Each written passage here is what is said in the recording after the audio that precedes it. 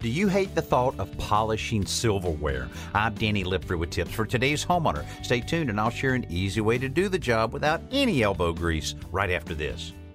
Traditionally, polishing silverware is a time-consuming, dirty, and smelly chore that involves rubbing and buffing with strong-smelling cleaners. Silver tarnishes because of a chemical reaction with sulfur in the air, so reversing that reaction is the key to easy tarnish removal. Try this. Line a pan or baking dish with aluminum foil and fill it with boiling hot water. Now add 2 teaspoons of salt to the water and drop in the tarnished silverware. Be sure the silverware is completely covered and in contact with the aluminum. This creates an electrical current that will reverse the reaction that created the tarnish. Within a few minutes, you can remove the gleaming silver, rinse, and dry it. Now store it on top of a sheet of aluminum foil to deter future tarnish. I'm Danny Lipford with tips for today's homeowner.